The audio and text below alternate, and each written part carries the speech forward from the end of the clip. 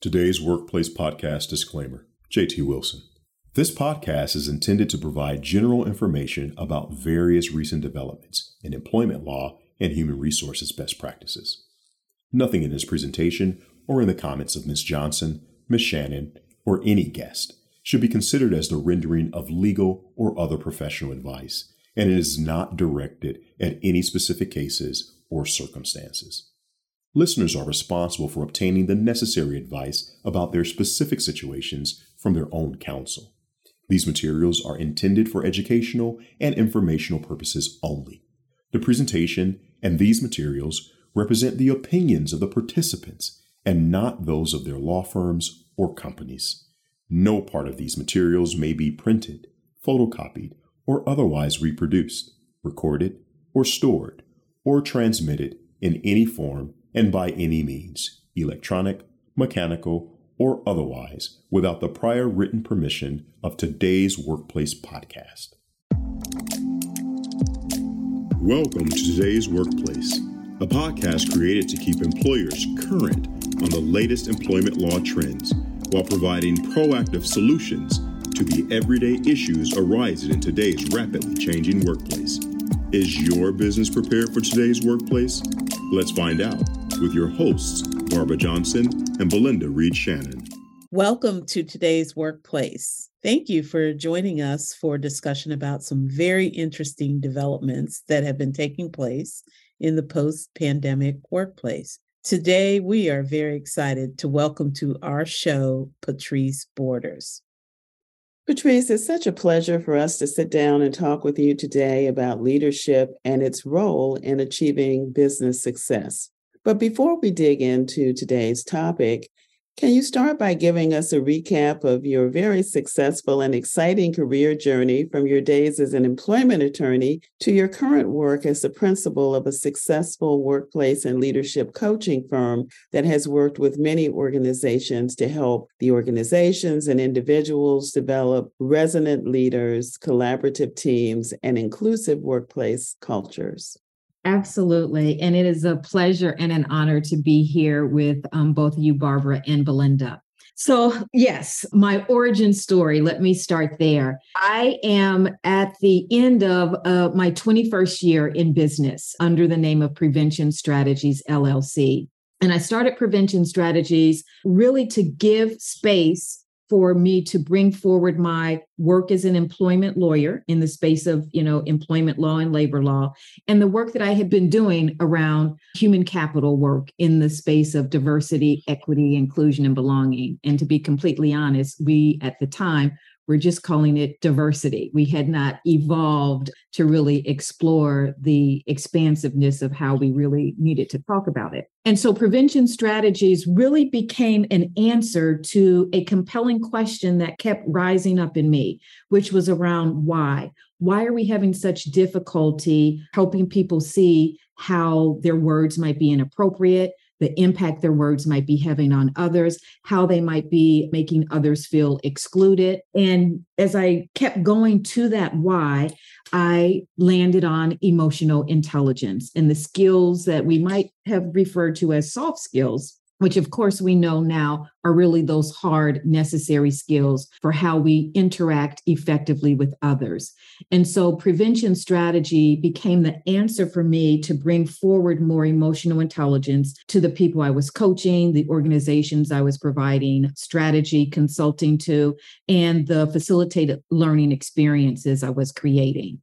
And that really has been the anchor. And I'm thrilled and excited that it's been 21 years. And I think this might be the first public place I'm sharing this, but Prevention Strategies, the name will always be there because it gave me that first place to bring together that passion. But as we have all maybe experienced, you go in a closet in that favorite whatever and you pull it out and it's like, oh, it just doesn't fit the same way.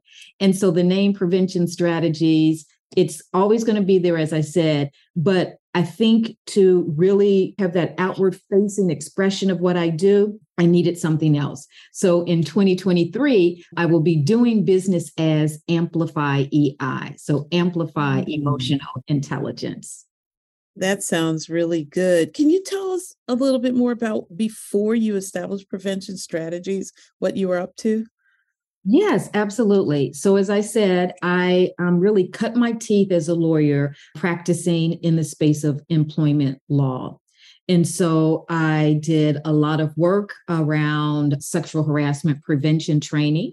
And of course, that was a thread that I pulled forward in a very proactive way in the work that I was doing under prevention strategies. And actually, when I first left the law firm practice, I joined a consulting firm. And that consulting firm focused on diversity actually grew to be the largest diversity consulting firm in the space and was purchased by Korn Ferry. And so I had an opportunity to learn from some of the leading thinkers who were really doing the cutting edge creative things, because as you can imagine, most of the requests that came to us were new and novel. And it was, can you help us do this? Can you, create a solution? Can you, help us understand how to retain talent, how to make sure that individuals feel connected? And so a lot of what we were saying yes to, took us to a space of creativity, innovation, and collaboration. So it was really a wonderful space for me to learn not only how to provide consulting, but how to do it in an empathetic and a curious and connected way as well. That's great. Well, so much of your evolution from employment attorney to a workplace coach focuses on emotional intelligence as a key ingredient for successful leadership. So, can you explain a little bit more about emotional intelligence and why it's so powerful in workplace settings? Okay. So, Belinda, you're talking my love language now when you ask me to talk about emotional All intelligence. right. So when I think about boiling it down so that it's crystal clear what it is and the impact that it can have, I believe emotional intelligence, and oftentimes you'll hear EQ or EI. I lean toward emotional intelligence. Sometimes you'll hear emotional quotient. But for me, EI really has two fundamental shifts that it invites to the human being, right? It enables us first to do that fundamental shift from being on autopilot to aware so that we can be fully present for what's happening. And then it also allows for the fundamental shift for us to move from simply reacting to something to responding, which embodies choice. And so when we are able to tap into our emotions and understand what they are and to be able to use that information, then we can show up more fully with our intentions. And that's more aligned with how we really want to show up. The definition that I use to talk about emotional intelligence comes from two of the original framers, Salovey and Mayer. And they talk about it in terms of really three things: that it is first our capacity to observe ourselves and to be able to monitor what is happening with us. And for me, that requires awareness, right? So that's the shift between autopilot to aware. And then there's the capacity to discern what we see and to offer some labels to it so that we have a more expansive vocabulary for expressing what we are really feeling. So am I tired?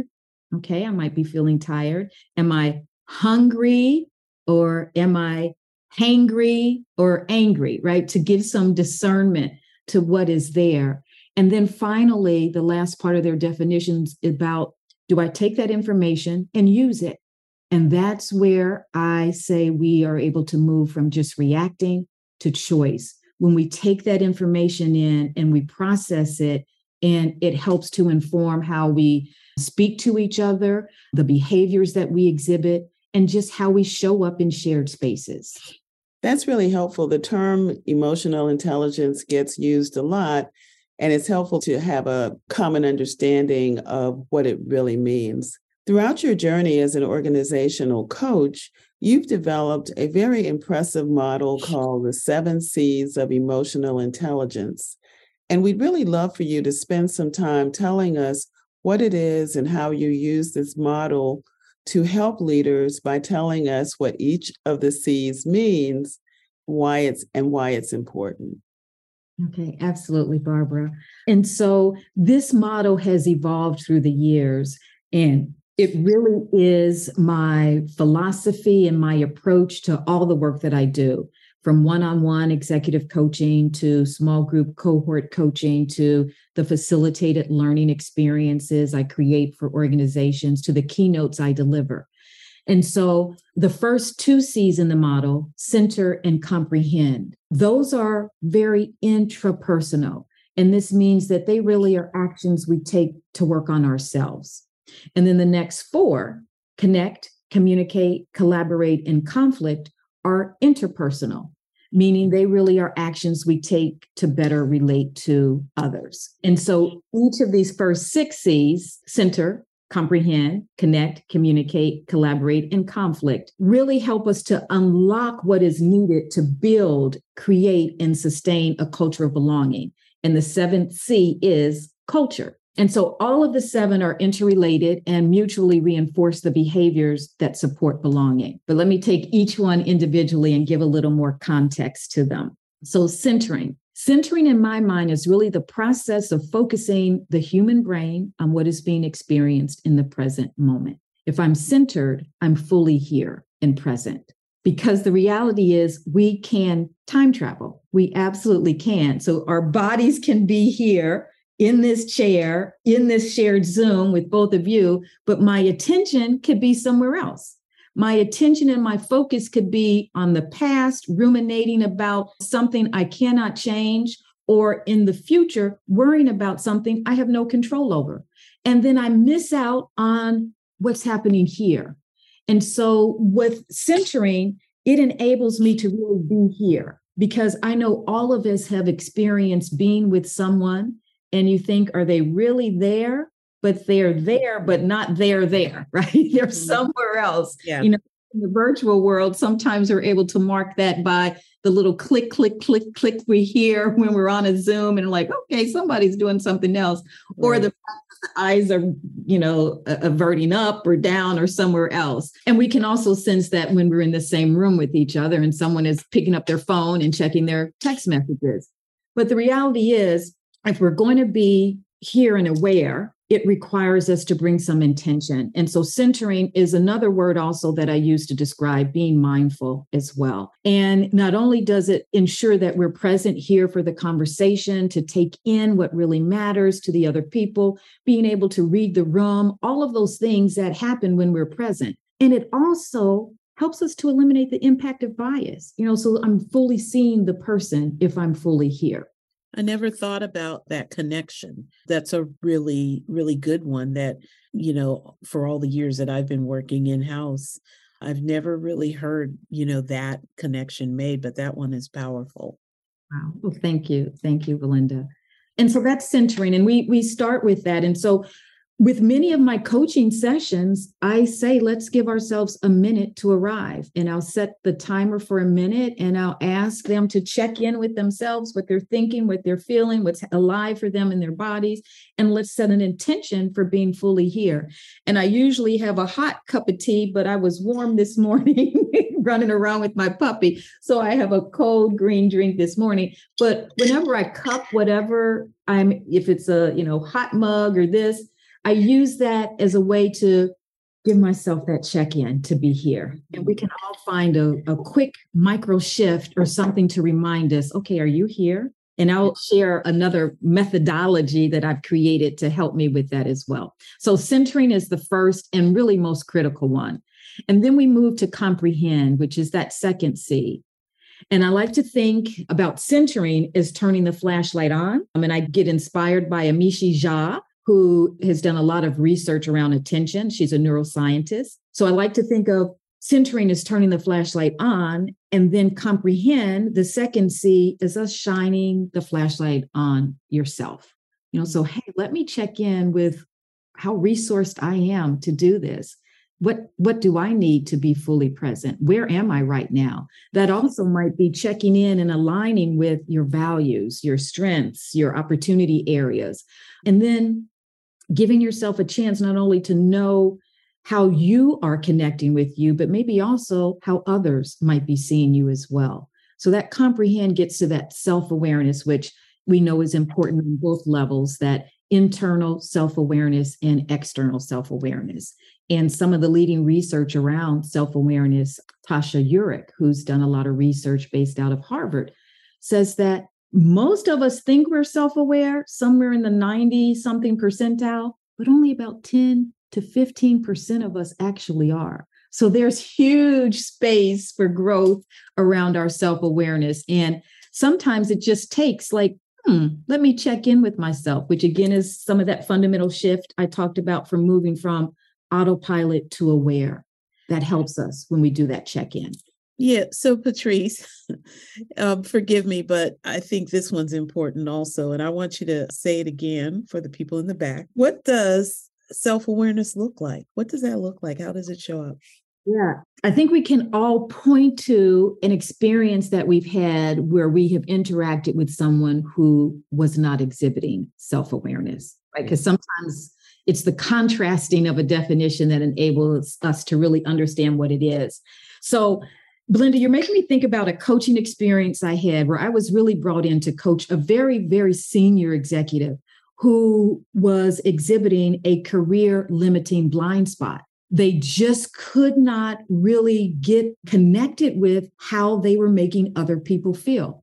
Mm-hmm. They thought they had a wonderful sense of humor. But if you ask anyone, their boss, their peers, their subordinates, the humor was biting, it was condescending, it was anything but let me laugh with you, but more kind of, I'm laughing at you.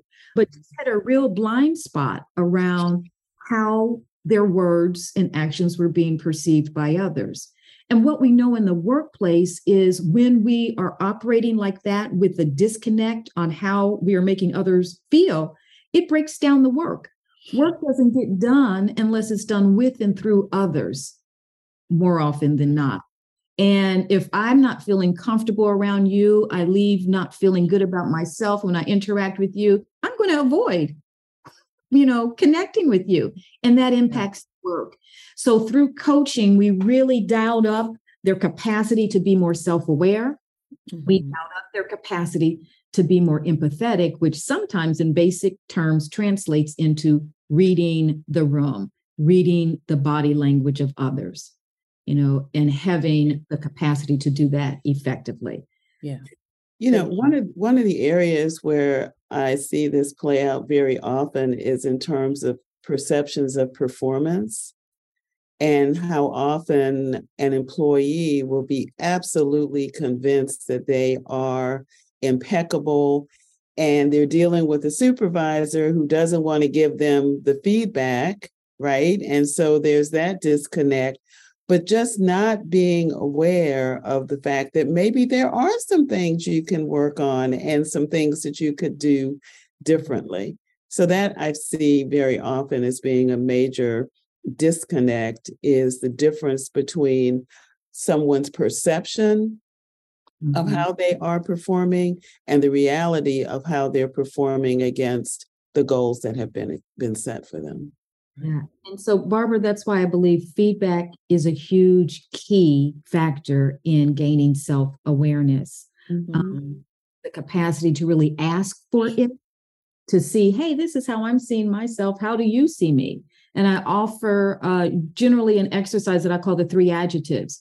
Write down 3 adjectives that you believe describe you. Ask, several people to offer 3 adjectives, and really look at the consistency or the congruency or the disconnects and explore that as a way to gain that self-awareness and that deeper clarity on really who you are and how you show up. So we covered 2 C's, center and comprehend. Yes. Yeah. So what next? Okay. So now we are shifting from the intrapersonal to the interpersonal. And I start with connect.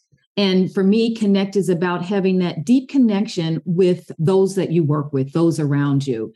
And I'm reminded when I think about connect of a coaching experience where I was just so impressed with this leader who had such a deep connection with her team, and asked, how do you have such insight about your team members? What are you doing to support that?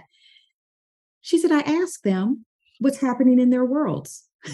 I ask, I listen, I remember, and I follow up, right? And it was just that basic. And for me, really, it is a non-negotiable. If there are people that you work with and you don't know the name of someone or something that really matters to them, you're not doing the work. And that was the secret sauce of just connecting. And what we know is that relationship is a high currency in the workplace. If we have a good relationship, that's going to support us collaborating on things, that's going to support us navigating through conflict, that's going to support us having those difficult conversations. And just the example we gave, it's going to support us seeking and being open to and receiving feedback, because underneath a solid connection is trust. So I know that you have my best intention at heart. I know that you're reliable, you're competent, and you care about me. And I think it boils down to sometimes just as that coaching client asking with curiosity and sharing, there has to be reciprocity in sharing your story. That's key. Yeah. All right.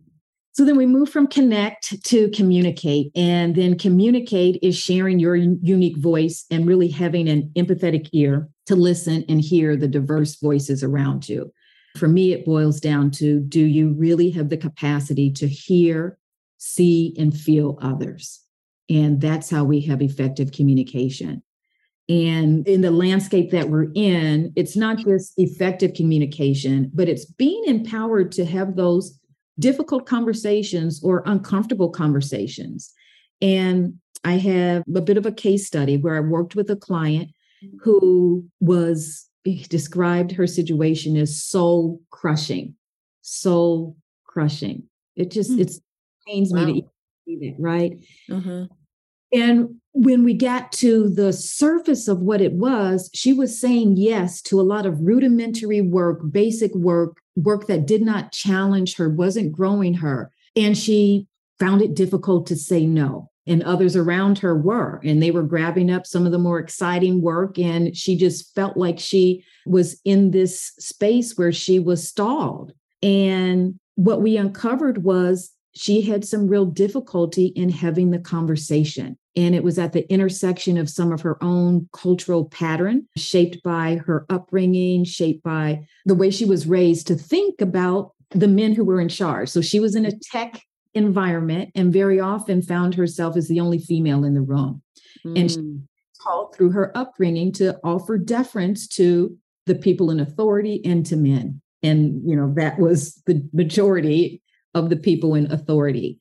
And so we really unpacked what was at the core of what was holding her back. And that was a bit of this identity question.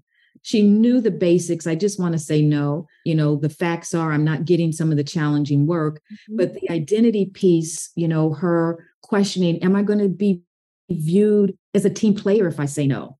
Am I going to have the same relationship with this boss? Will they perceive it as me challenging them or stepping outside of the cultural norm? And once we gained that deeper insight, did some work in growing some of her emotional intelligence around practicing greater self-regard, practicing more self-reliance and assertion, she was able to have that difficult conversation. And I'll tell you, we celebrated when she said. So what you described, for lack of a better description, she was allowing herself to be dumped on. Yeah. And it was causing her distress in the workplace. And so through the use of this particular dimension of emotional intelligence, you helped her manage that a different way. Great. It's also interesting that you identified the source of her discomfort. In other words, part of this is getting to the root of why is she having difficulty communicating with people and just saying no? Yeah. And to get to that root is really helpful for her because she understands, oh, that's why I do that. Mm-hmm. And that's that turning the flashlight on you and doing that work of growing your self-awareness. That's why for me, all of these C's, have a standalone element. They offer a micro shift in some behaviors that we can use to create some habits that help us show up with more insight about ourselves, more capacity to have better relationships. But it starts with knowing ourselves always. You've been listening to Today's Workplace with Barbara Johnson and Belinda Reed-Shannon. If you like what you heard, click subscribe so you don't miss out on future updates and episodes. For more information about today's episode, check out todaysworkplace.com. That's TODAYSWORKPLACE.com.